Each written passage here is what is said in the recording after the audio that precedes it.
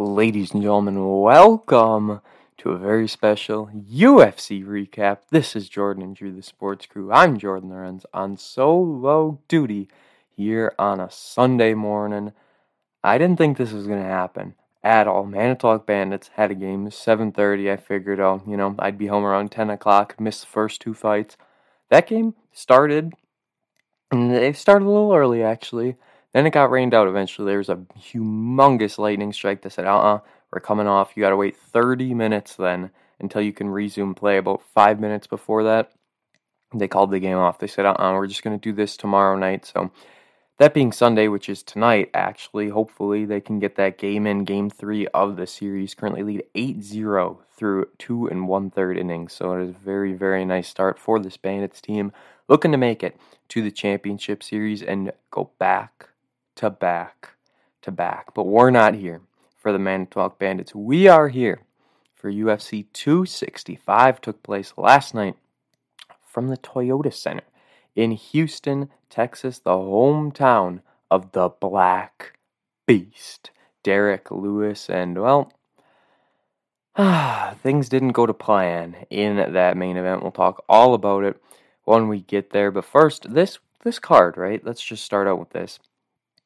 Very, very close fights all around. Coming into the show, there's three pick'ems coming into this pay-per-view, which means that the odds makers can't decide who the favorite is. They're both like minus 110 or something like that when it comes to betting, which is crazy. There was so many close fights on paper, and a lot of them went to a decision, and the ones we expected to be close were just that. And it all started with the first fight of the main card. Casey Kenny, Song Yadong, bantamweight bout. Dominic Cruz announcing a bantamweight fight, which is always fun because obviously he's in the bantamweight division, former king of that 135-pounders, and split decision here in the first fight of the night. They announced the last judge's scorecard had it 30-27, and Casey Kenny, he was like real excited. He's like, oh, I got it in the bag. And then when they announced Song Yadong won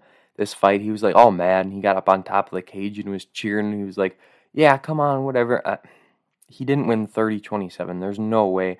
I don't mind the split decision. I had it 29-28 for Song Yadong as well. But 30-27, kind of tough to see, but it's just even tougher to see Casey think he won a 30-27 fight. He got outstruck in all 3 rounds, and it was like, I don't remember the exact numbers, but it was like 7 in the first round. Song Yadong had the advantage. Then it was like 10. Then it was like 15. It just kept getting greater, which is so good for Song, showing he's making adjustments, figuring things out as the fight goes on.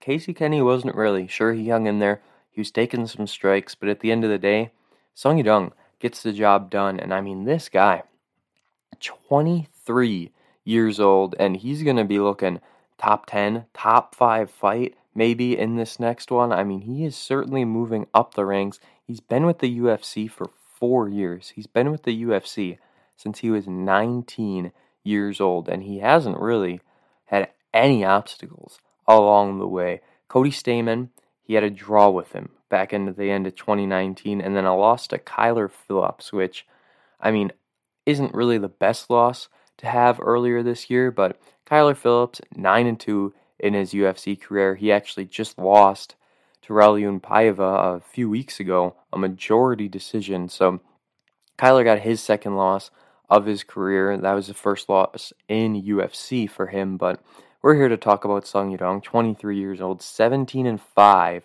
is his record. He does have a few stoppage victories in the UFC. His first one was by submission. He's got 2 knockout wins in the UFC under his belt, but otherwise he's been a decision fighter. This was the first split decision win he's had in the UFC, so he's getting in that water where these fights are starting to get closer and closer and closer. But as for Casey Kenny, he's now 16-4. He's going to be just fine. He's dropped 2 straight, but we all know last fight he lost was to Dominic Cruz, and he's got back-to-back split decision losses, so Casey Kenny is really sticking in there. He's got some close fights, some big wins under his belt as well, but he's going to have to move up the rankings now. He's going to have to find himself once again, and Song Yadong is going to be a star in this division one day. You can put my name down saying that because I truly, truly believe it. He's got so much potential and he's still so, so young. So I can't wait to see what happens there. Next up, the lone women's fight on the main card. Obviously, we know Amanda Nunes was supposed to be fighting, and sadly that didn't happen. We would have loved 2 title fights on this card. I think Dana thought, for whatever reason, that Derek Lewis, Cyril Gane wasn't big enough to main event, so he put Amanda Nunes, he didn't think Amanda Nunes was big enough to main event, so he put Derek Lewis and Cyril Gane on this card. I don't know, but Amanda Nunes can main event any show in the world at this point. She is the GOAT. Sadly, didn't fight on this card, so we got Tecia Torres and Angela Overkill Hill in a strawweight bout. Unanimous decision. Man, Tecia Torres looked good in this fight. They were talking about Angela Hill and her head movement and stuff. I completely agree. She wasn't really moving her head. She was just kind of eating the strikes, still pushing forward, which is good to see, but you can't live like that. You know what I mean? You can't just keep eating shots and moving in. The judges aren't going to like that, especially when you're getting outstruck and you're not really doing any damage. Angela Overkill Hill was all right. She looked decent, but she's now in a tricky situation, losing 3 of her last 4. Losses to Michelle Waterson, Karate Hottie, and Claudia Gadelha. Sure, those are really big fighters to be losing to, but does she have any real notable wins in the UFC? I would argue no. Anytime she moves up to face a big fighter, she lost to Courtney Casey back in 2019. She lost to Nina Nunez in 2017, Jessica Andrade in 2017. Anytime she gets that big fight where we think we're going to see something great from Angela Overkill Hill, she underperforms. She's now 13-10, and she's 36 years old. So, on the opposite, you've got 13-5 Tecia Torres, 31 years old, who could be reaching the prime of her career. DC was saying last night how, sure, Tecia Torres had a 4-fight losing streak, but listen to 3 of the names she lost to. Jessica Andrade, Joanna Jędrzejczyk, and Weili Zhang. And guess what?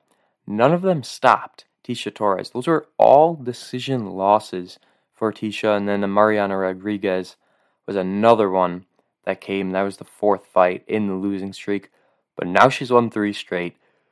TKO victory over Sam Hughes back in December of last year, so maybe we'll be seeing Tecia fight one more time this year. Tecia has beaten Michelle Waterson. She's beaten Juliana Lima. She's beaten Beck Rawlings. She lost to Rose Namajunas. Nothing wrong with that, but now she's got 2 wins over Angela Overkill Hill. And I was moving down. You want to look even further back? Let's go to Invicta FC4 2013. Tecia Torres beat Paige Van Zandt. Let's go to Invicta FC6. She beat Rose Namajunas in 2013. Lost to Thug Rose in 2016, but obviously I would love to see that one run back for the trilogy fight. Tecia Torres looked mighty fine in this fight. Really, really good decision win for her. And this next fight was probably the one I was most looking forward to. Michael Chiesa, Vicente Luque, 2 guys who are doing so well right now. Luque coming off that win over Tyron Woodley, where Woodley looked so good in the first few minutes, and then boom, out of nowhere, Luque comes out and gets a choke. And here, same thing happened in this fight. Michael Chiesa had Vicente Luque down twice. He got in a choke, and afterwards, Luque said that was about 80% of the way in. Chiesa was so close to stopping Luque in the first round. Luque is able to scramble, fight out of it, and he gets himself another choke victory. He stops Michael Chiesa in a wild position. And Vicente Luque, guys, he is legit. He's 21-7. He's won 4 straight. He's only lost 1 fight since March of 2017. And that loss to Stephen Wonderboy Thompson. And Wonderboy is coming off that terrible loss to Gilbert Burns, which I absolutely hated seeing, but Wonderboy was legit. Everyone thought he was going to be the next challenger for sure, but now Gilbert Burns threw a huge wrench in that plan. Regardless, that's a huge time for Vicente Luque to step up after that Wonderboy loss, beat Nico Price, Randy Brown, T. Wood, and now Chiesa. That's Chiesa's first loss here in the new 170-pound division. Ever since he moved up, he was unbeaten, beating the likes of Neil Magny, Rafael Dos Anjos, Diego Sanchez, which is whatever. Carlos Condit, he submitted Condit just about 2.5 years ago. Michael Chiesa is going to be just fine. He's going to move back up the rankings. He's going to find himself once again. I know it. I absolutely know it. And after this fight, he knew he got caught. There's nothing he could do at this point. I mean, his only losses, he's got 5 losses in his career. One to Vicente Luque, former champ, or at least title contender, or future, I should say. One to Anthony Pettis. It's Anthony Pettis in 2018. Pettis was doing great at the time.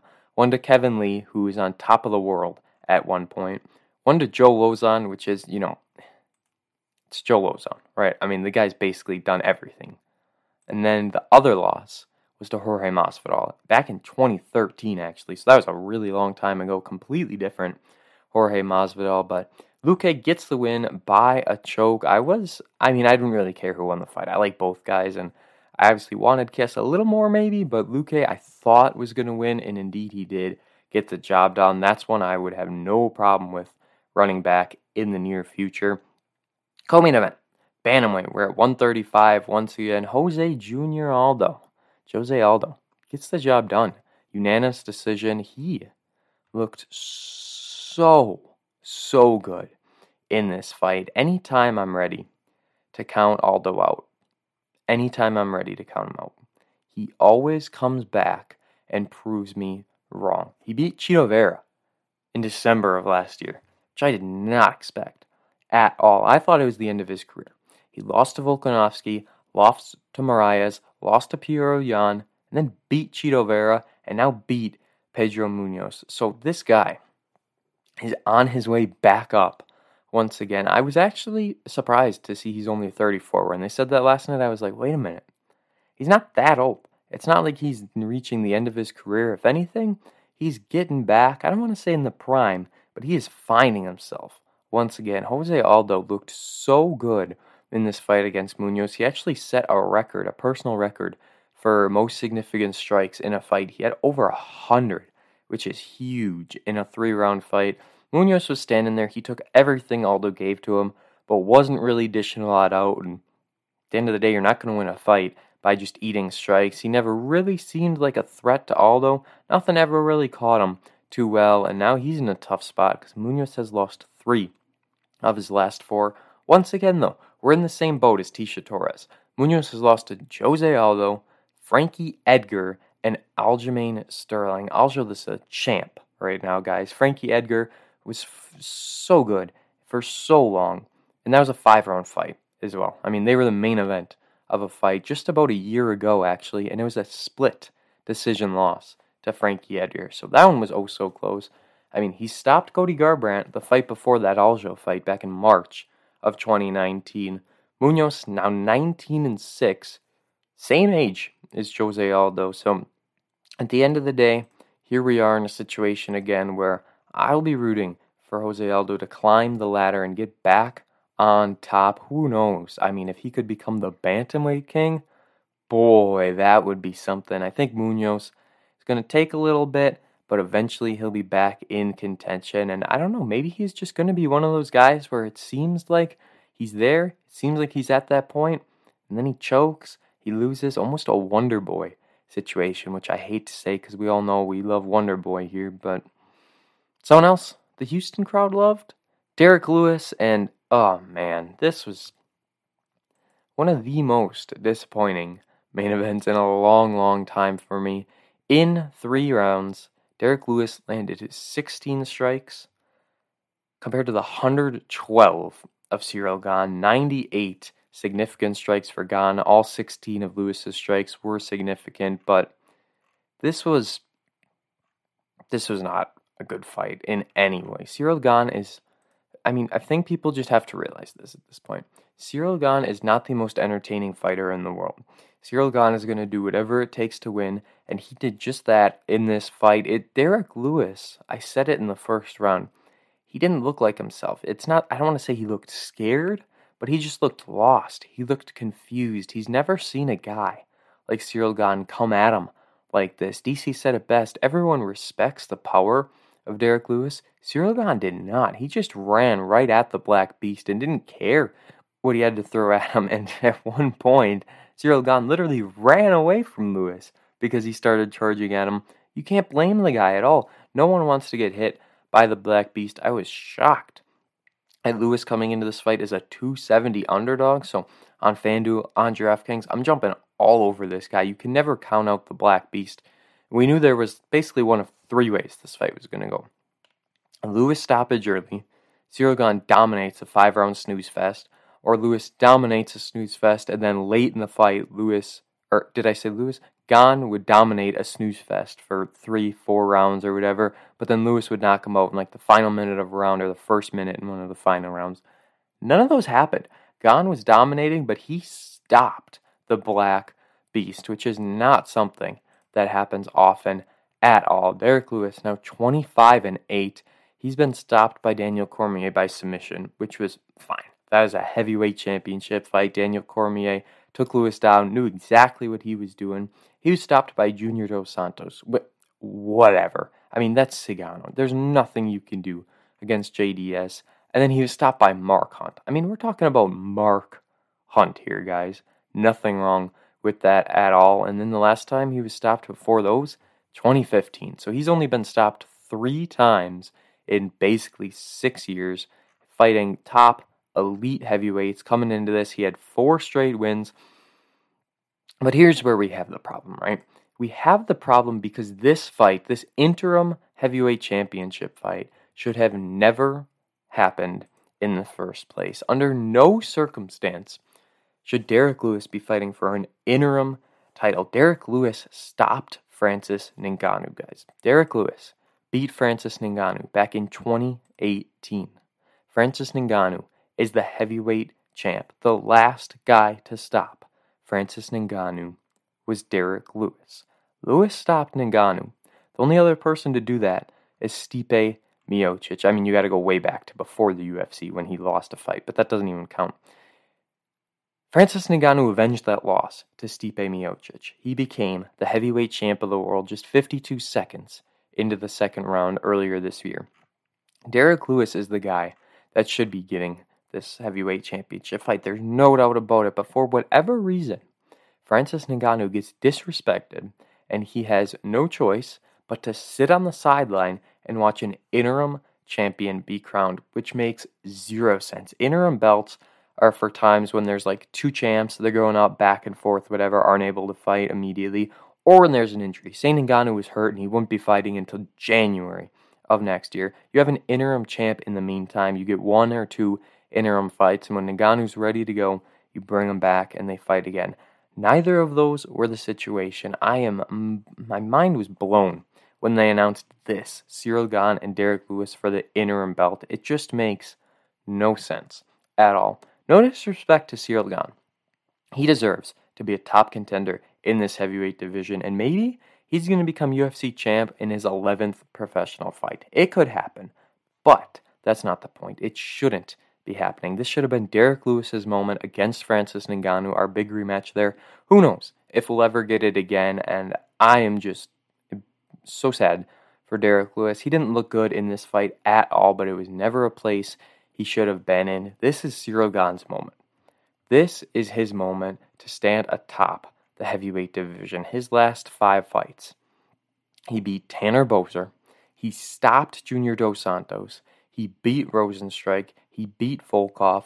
Keep in mind, Rozenstruik and Volkov, both 5-round fights that went to a decision, so he dominated both of those fights, unanimous decisions, and then beats Derek Lewis. He fought this is his 3rd fight already this year, I should say. He fought February 27th, June 26th, and now August 7th. June 26th to August 7th, basically no turnaround at all. And here he is stopping the Black Beast, which blows my mind. But like I said, at the end of the day, nothing we can do about it at all. We're just going to have to sit around and wait to see what happens next. I feel so bad for Derek Lewis. I was so sad going to bed last night knowing Derek Lewis really not competitive at all. So that wraps things up here for the UFC recap. I always like to look at what's coming up for the UFC, and we've got a week off. August 21st is the next fight night. Jared Cannonier and Kelvin Gastelum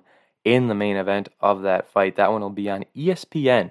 So a chance for everyone to watch the upcoming fight night. Jared Cannonier and Kelvin Gastelum. We have to wait until September 25th for our next pay-per-view, but it is worth the wait. International Fight Week. 5 huge fights on this main card. Jessica Andrade and Cynthia Calvillo.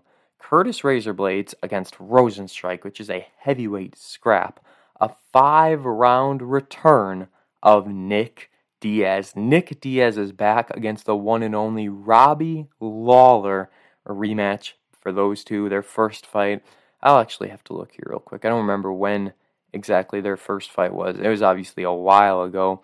And this is a crazy fight because Ruthless Robbie Lawler has lost 4 straight, but here he is getting to face Nick Diaz the last time these two fought. 2004. Nick Diaz beats Robbie Lawler by knockout in the second round. UFC 47 was the first fight between these two. Boy, how things have changed. And then we got 2 title fights. Lauren Murphy thinks she has what it takes to stop Valentina Shevchenko. I'm not one to bet against Valentina, but that should be a really, really good fight. And then Alexander Volkanovski and Brian Ortega for the featherweight title. Can't wait for that. Everything is going to be awesome. Can't wait for UFC 266. And that wraps it up here for my UFC 265 recap. Thank you all for listening. Don't forget, we're on Instagram. Jordan Drew _Sports Crew. Facebook, Jordan Drew the Sports Crew. YouTube, Jordan Drew the Sports Crew. Follow us on Apple Podcasts. Leave those 5-star reviews. We got a fantasy football league. If you guys want to join that, you can just DM me or Drew or our Instagram. I'm on Twitter, JordanLaw_PXP. And that wraps it up, guys. Thank you oh so much for listening to my UFC recap. We will see you all tomorrow for episode 22. Thank you all for listening to this episode of Jordan Drew the Sports Crew, the perfect podcast for you.